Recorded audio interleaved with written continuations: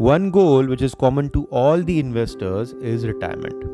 We need to decide that one age after which we don't want to work, after which we want our needs to be satisfied with the help of some kind of a passive income. It can be a healthy dividend from our mutual fund as well, the mutual fund corpus which we have accumulated over the years. My name is Aniket Chaudhary. Welcome to the FinAzad podcast. In this episode, we are going to talk about various cases age-wise and the respective amount that is required to be invested for your retirement. If you're struggling with your personal finances, need any help in stock markets, mutual funds, personal finance management, do reach out to me on my WhatsApp number, that is 70582486602. You can find the direct link to the WhatsApp chat here in the description as well. So to begin with, let's take two examples. Let's take the age of the investor as 25 years.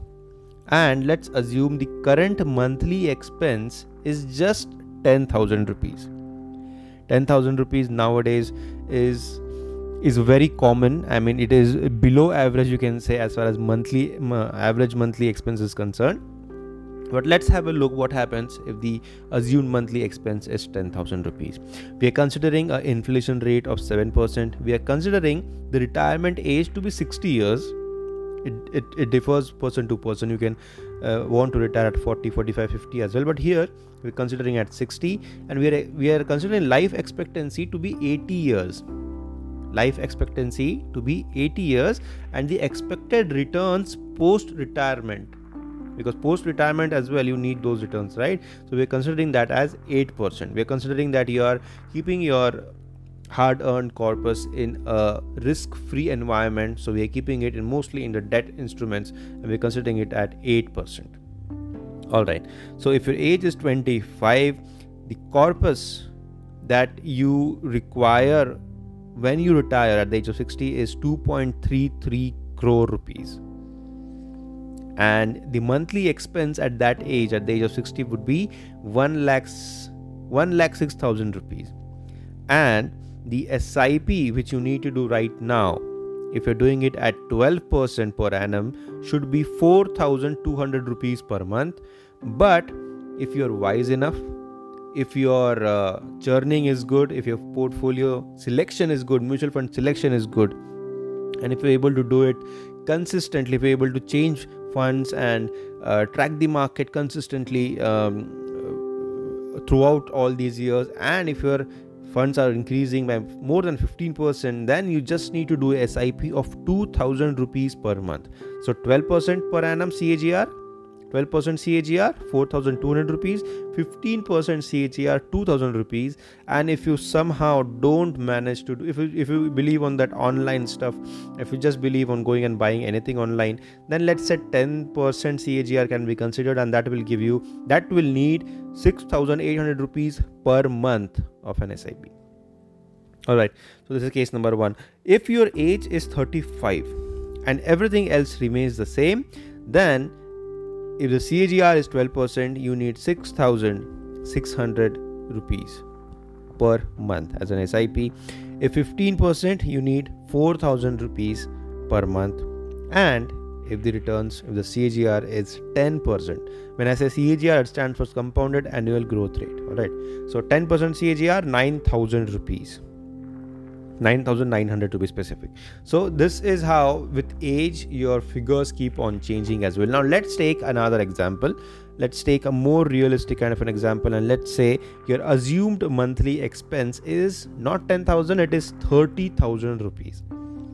And everybody can relate to that. 30,000 rupees is the average normal monthly expense nowadays, especially if you're married and having a family and all of that. At the age of 25, if your age is 25 right now, and if you want to retire at 60 with the current monthly expense at 30,000, the retirement corpus required is 7 crore rupees.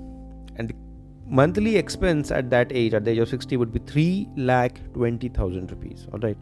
And the SIP which you need today for satisfying these goals, if your CAGR is 12%, you'll be needing 12,700 rupees per month right from now. If you are good enough, cunning enough, if you are smart enough, if you are knowledgeable and everything, all of that, then you just need 6,147 rupees per month. So this is when you have a good advisor with you and who is able to track the markets, who is able to give you those key changes, your key shifting whenever the big events occur in the market. If you're able to nullify all those events, the bear markets, then you just need 6,000 rupees per month. But if you are not able to do it and your CAGR is just 10%, then it goes up to a whopping 20,000 rupees per month. So CAGR, if it is 10%, then you need the SIP of 20,000 rupees per month. Everything remaining the same. And if your age is 35 today, all right, if the age is 35 and if you consider 12% CAGR, then you need SIP of 20,000 rupees. 15% CAGR, you just need 12,000 rupees. See the difference between 12% CAGR and 15% CAGR. It makes a big difference. And if you go down to 10% CAGR, then you'll be needing 28,000 rupees. So 28,000, 20,000, 12,000. With an incremental change of just 2% CAGR. Alright, so 2% CAGR matters a lot, and that is where the role of an advisor, of a sound advisor, a person who can help you gain that additional 3-4% in your portfolio, that comes into the picture. Alright, so these are the two cases which I thought we can discuss today on this episode.